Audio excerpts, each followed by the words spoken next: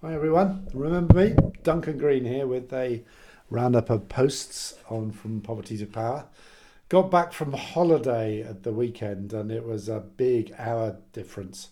I was in California for a very nice 2 weeks visiting relatives and driving up the coast, which was marvellous, and seeing friends. But boy, jet lag is a difficult thing. And I'm only just really surfacing. So if I'm a bit slurred, it's not because I've been at the bottle, it's because I'm still surfacing really. Um, Luckily, while I was away, various people who've offered posts to the blog were beavering away, so I was able to go straight back into posting when I got back, and I'll bring you up to date with them and some of the things I posted in advance of going away. So, first up. Citizen action for accountability in challenging contexts. What have we learned? This is the Action for Empowerment and Accountability Research Consortium led by the Institute for Development Studies, IDS, which Oxfam, including me, has been quite involved with. It's now winding up. And what happens with these big 5-year, multi-year research programs is when they wind up, they suddenly start spewing out huge numbers of papers and both individual papers and then summary papers and policy briefs, and it brought to mind a puffball, which one of those funguses, which when you poke it, suddenly spews out spores, which give rise to future puffballs. And I'm sure all of these papers will give rise to future research programs. So anyway, that was just the metaphor that sprang to mind. And they include one of the other things that such programs do is they get whole issues of a relevant journal, in this case the Development Policy Review, which is now open access, which is fantastic news. I've been hassling them for years to go open access, and I'm sure nothing to do with me, but they've now gone open access, and that's great. So they've got a whole issue on citizen action for accountability in challenging contexts.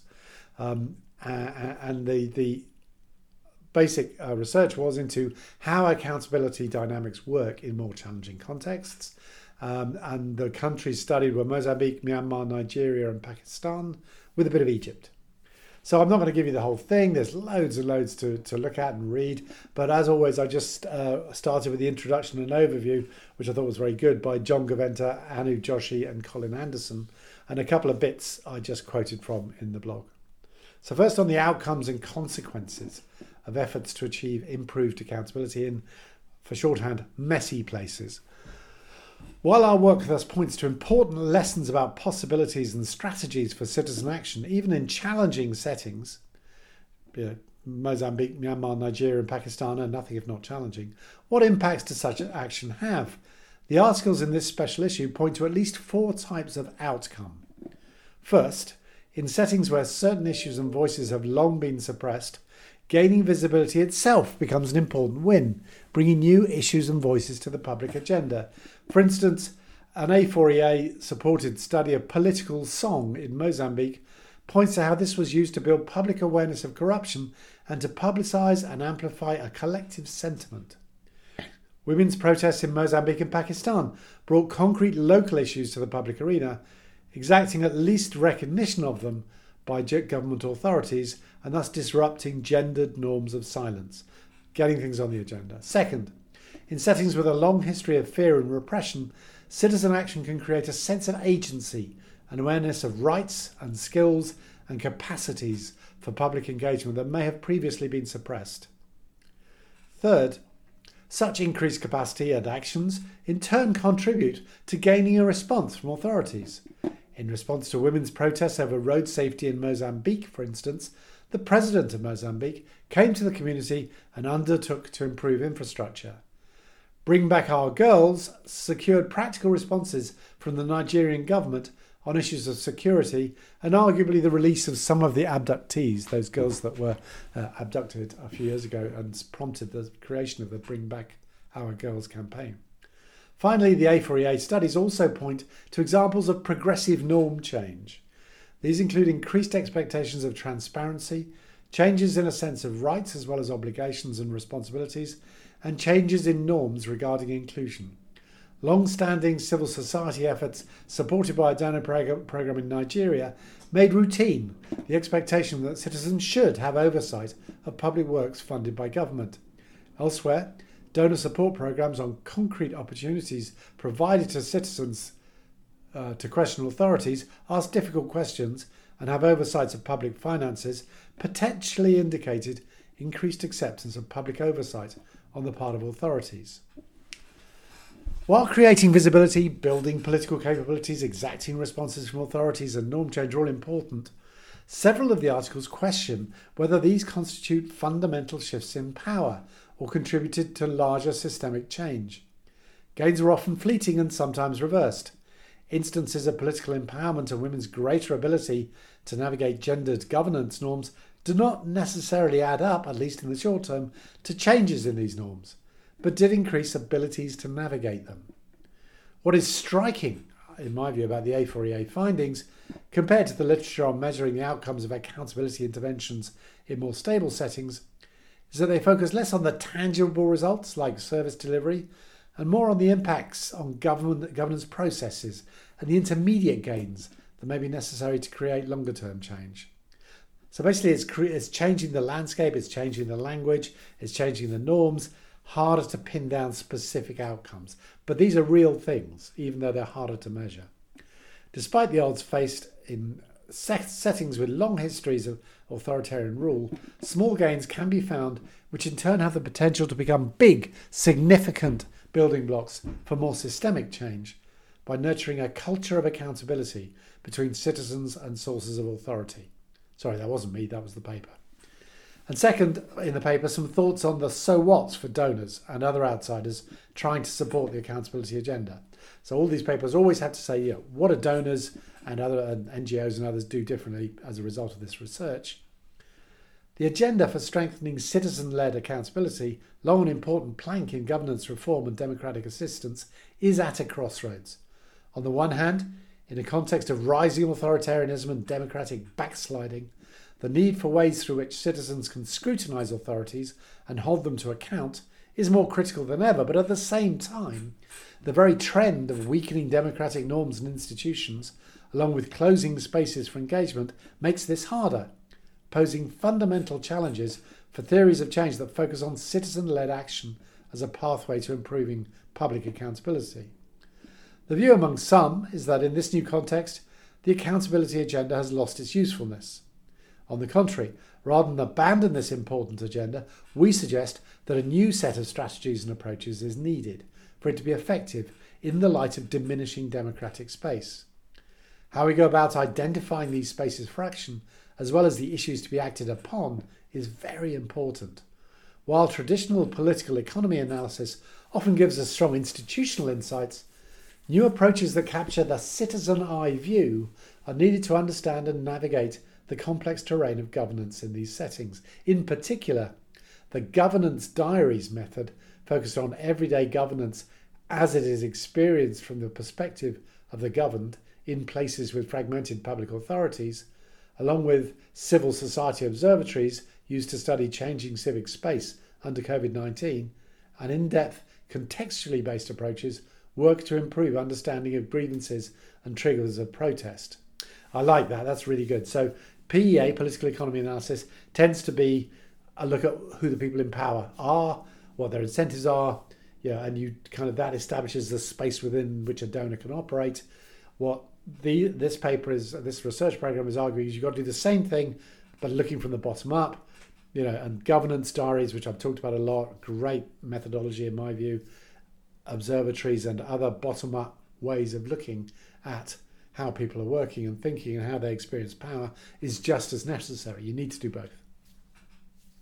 Such bottom-up analysis helps us understand not only the spaces for action, but also which issues are most salient and likely to provoke accountability demands. The issues we found that galvanised citizen action were not those normally approached in the social accountability agenda, which often has as its starting point government-delivered public services such as health and education. The governance diaries approach found that issues of neighbourhood and village self-governance were most important, such as informal social protection schemes, pooling of resources and local rules. In other studies, community safety and security, protection from sexual harassment, and access to affordable energy were all flashpoints for collective voice. Understanding which issues are most salient has important implications for donors and other development actors. So it's pretty dense, it's pretty sort of sophisticated, but I think it's really useful and worth studying that paper. It's got some very good ideas on how to work in this new, tighter, more constrained space that we find ourselves in. Second post was a guest post by David Martin and Yogesh Gore, and it's got it's a fairly heavy week on the blog, I have to say, but bear with me, I think the content is really good. Venture Philanthropy and Asset-Based Community-Driven Development, a Marriage Made in Heaven. So these are two concepts brought together by David and Yogesh. And the question they're asking is, what can you achieve with 30 million Canadian dollars and none of the usual constraints faced by official donors and NGOs? That's the challenge for so-called venture philanthropists like us. The Comart Foundation is a mid-sized, family-run Canadian charitable foundation with an endowment of 30 million Canadian dollars and no permanent staff. From our inception in 2000, we saw our mission as investing in grassroots initiatives, particularly in agriculture and Africa. We wanted to learn what works in the real world. We were willing to invest in high-risk, high-reward initiatives without predetermined outcomes. We were quite prepared to duck and weave during the course of a project in the face of unexpected problems and opportunities. If the result was a viable concept, we hoped that bigger, more risk-averse funders who did want predictable results from a proven model would then jump in.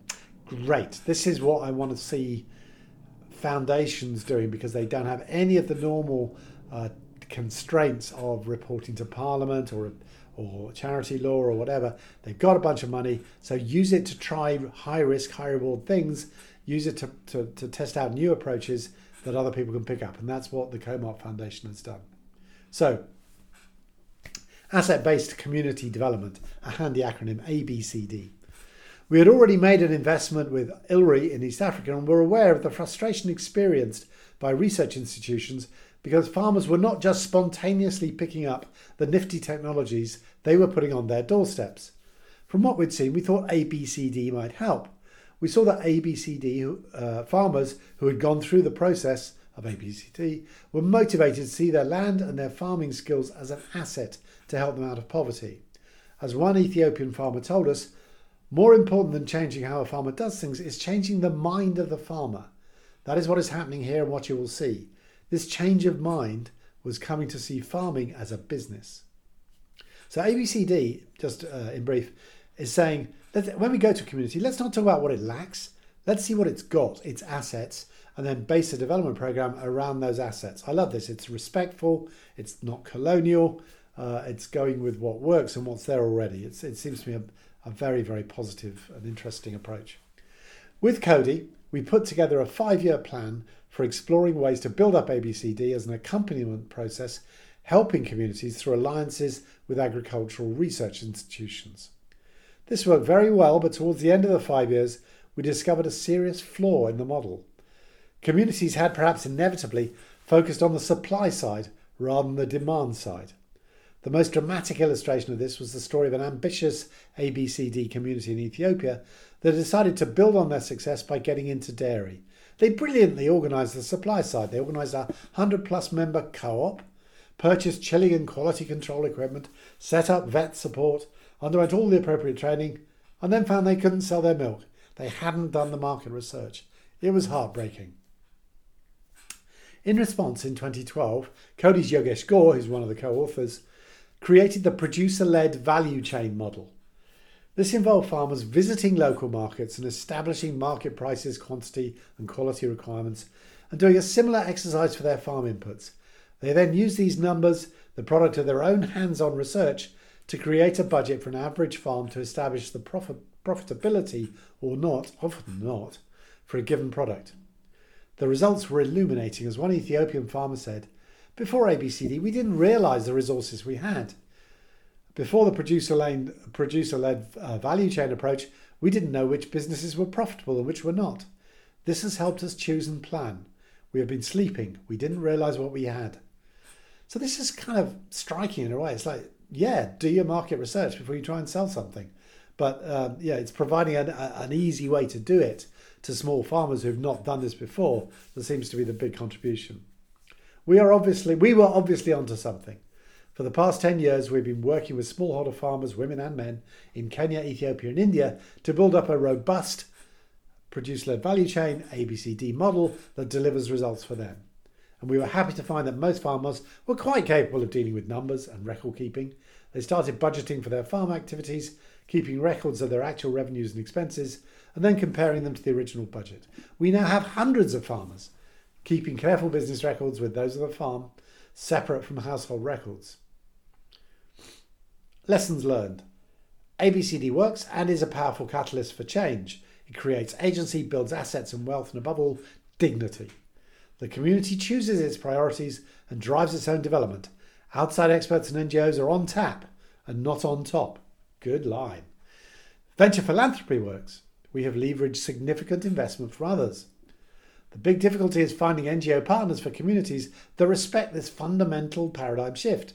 The typical NGO is used to a top-down, needs-based, deficit-based approach, and usually has a particular approach or product it wants to see adopted, whether the community agrees or not.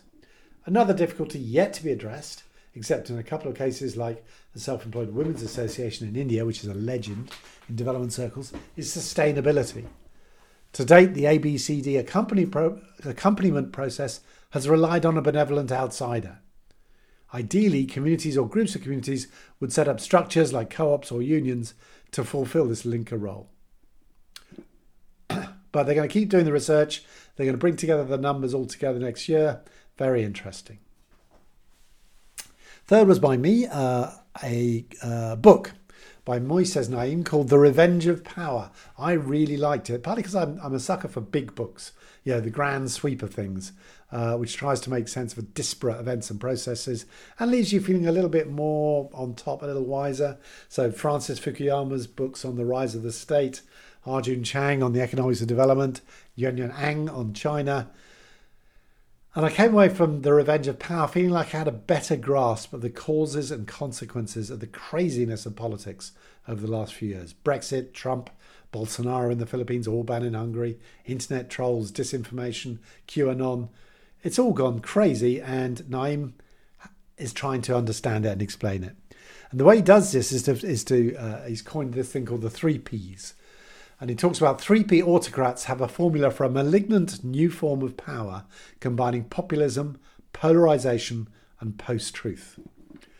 Populists portray a political realm neatly cleft in two, the corrupt, greedy elite versus the noble and pure, but always betrayed and aggrieved folk, the people. The populist repertoire, repeated endlessly, includes catastrophism, everything is terrible, the criminalisation of political rivals using external threats, militarisation and paramilitarisation, crumbling national borders, denigrating experts, attacking the media, undermining checks and balances like the judiciary, messianic delivery. Sound familiar? But there's a more subtle argument in here. Why do 3P autocrats even bother with all the manoeuvring rather than just seizing power like Pinochet in Chile or Mobutu in Zaire in the last century? Naim argues that post-Cold War, these cruder tactics would not work in most places. In a world where people, goods and ideas are constantly on the move and the old instinct to defer to higher-ups or to tradition is on the wane, any attempt to claim absolute authority is swimming against the historical tide. In the 21st century, new autocratic regimes typically emerge not by toppling democracies by force, but by passing themselves off as democracies. Modern societies have found various ways to check absolute power. Through a clever institutional design built into the liberal consensus, an interlocking system of government bodies, each guarding the others, each ensuring no single one of them can run off with the power. So the first order of business for leaders aspiring to wield unchecked political power is to bend the institutions of state to their will. And they do this by stealth. More quotes. While their 20th century predecessors set out to destroy the rule of law with brute force, 21st century autocrats undermine it through the corrosive power of insincere mimicry. Wow. While people like Duterte, Bolsonaro or Putin invoking the law may seem risible, the goal is to muddy the waters to create just enough murkiness around the legitimacy of a course of action to allow it to go forward.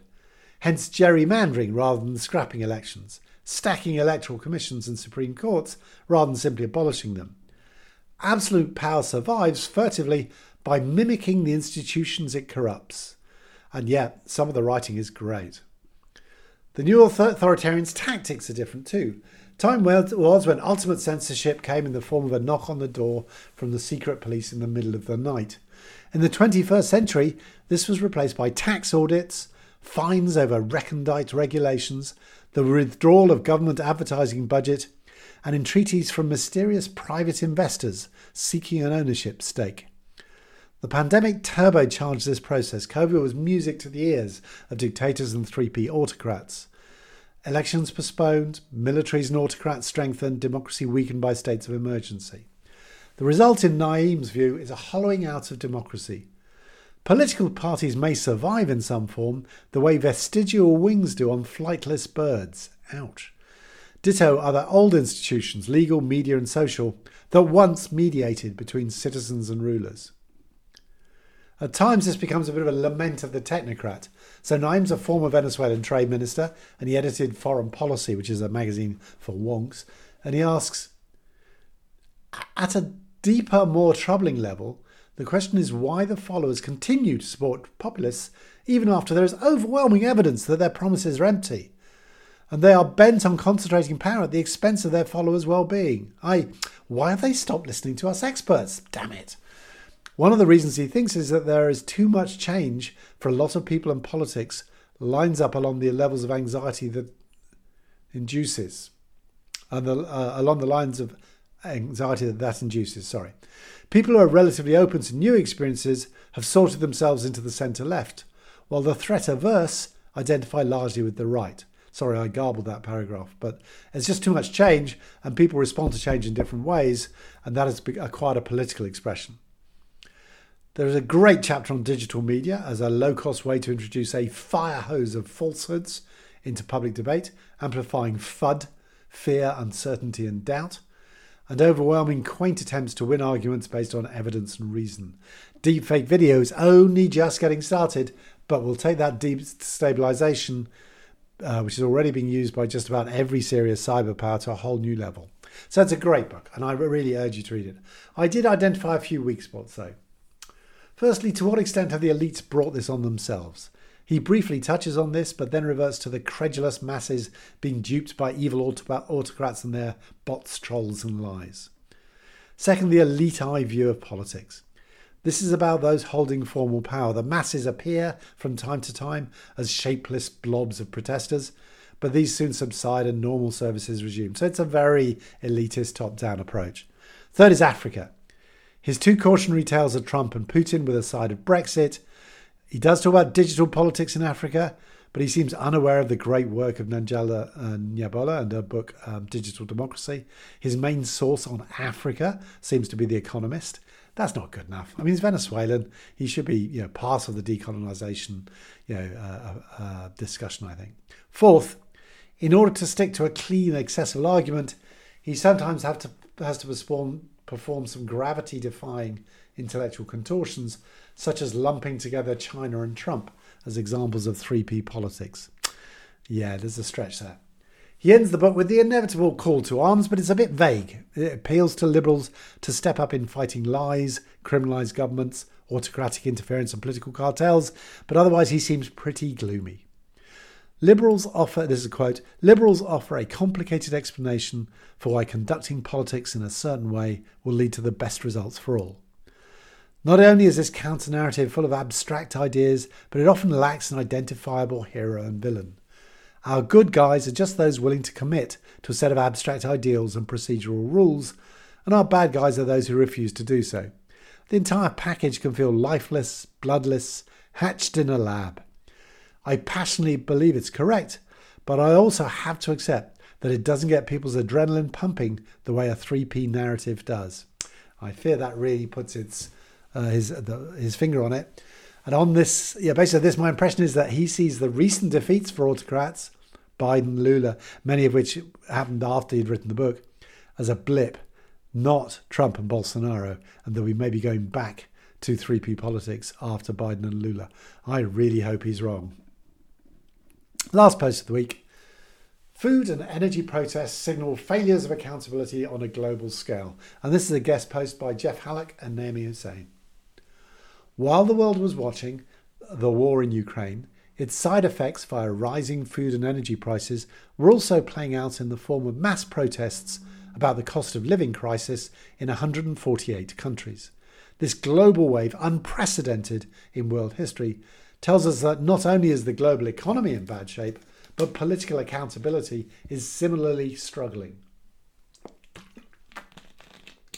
In Sierra Leone, for example, by August 2022, food prices were so high that most people were spending most of their income on food alone. Protesters took to the street and one woman explained why. One, we do not have freedom of speech, and two, there's no respect for us, the women. And our economy is down, down, down, and the cost of living is very high. Because of it, we're suffering. The government sent in the security forces who fired indiscriminately into the crowds of desperate people. As many as 21 protesters and 6 police officers were killed in the violence, which President Bio branded terrorism. The horrific events in Sierra Leone were just one episode among thousands in 2022. Cost of living protests are not mere glitches in the global economic machine. They are endemic failures of accountability. Loud and clear signals that global economic volatility is brewing political trouble worldwide. International development agencies do not usually cast themselves as players in such domestic political events. They rarely acknowledge that they bear some responsibility for these protests and how they are handled.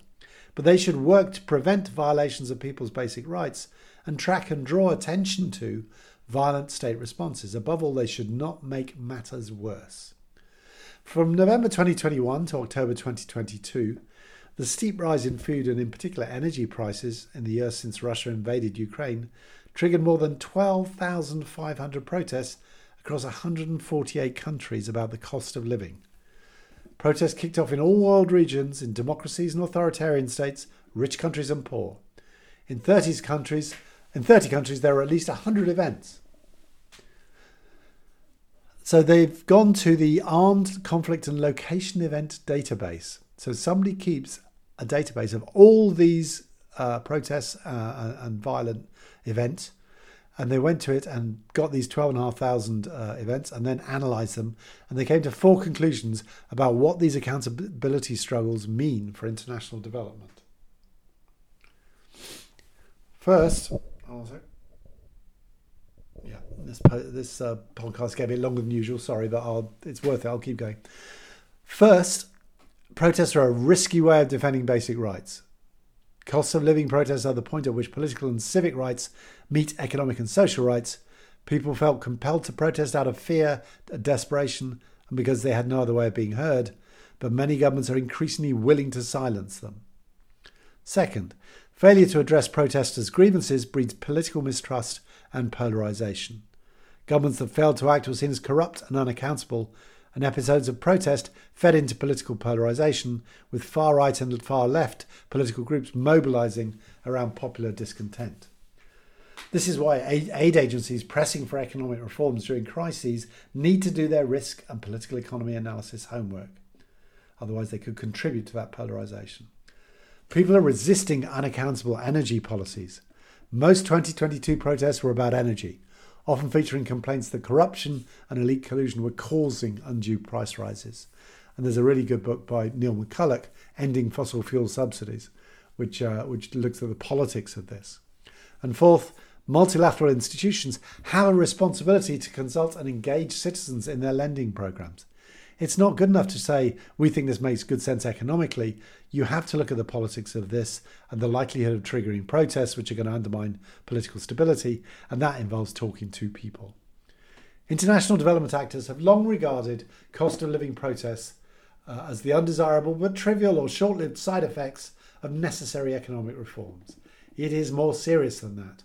When political accountability fails to the extent that people risk mass protest about the cost of living and the elite corruption that leave them unprotected and voiceless, international aid agencies are at least partly responsible. Important message from Naomi Hussain and Jeff Halleck there. And on that note, I'm off to enjoy a lovely sunny afternoon. Have a great weekend. Talk to you next week. Bye.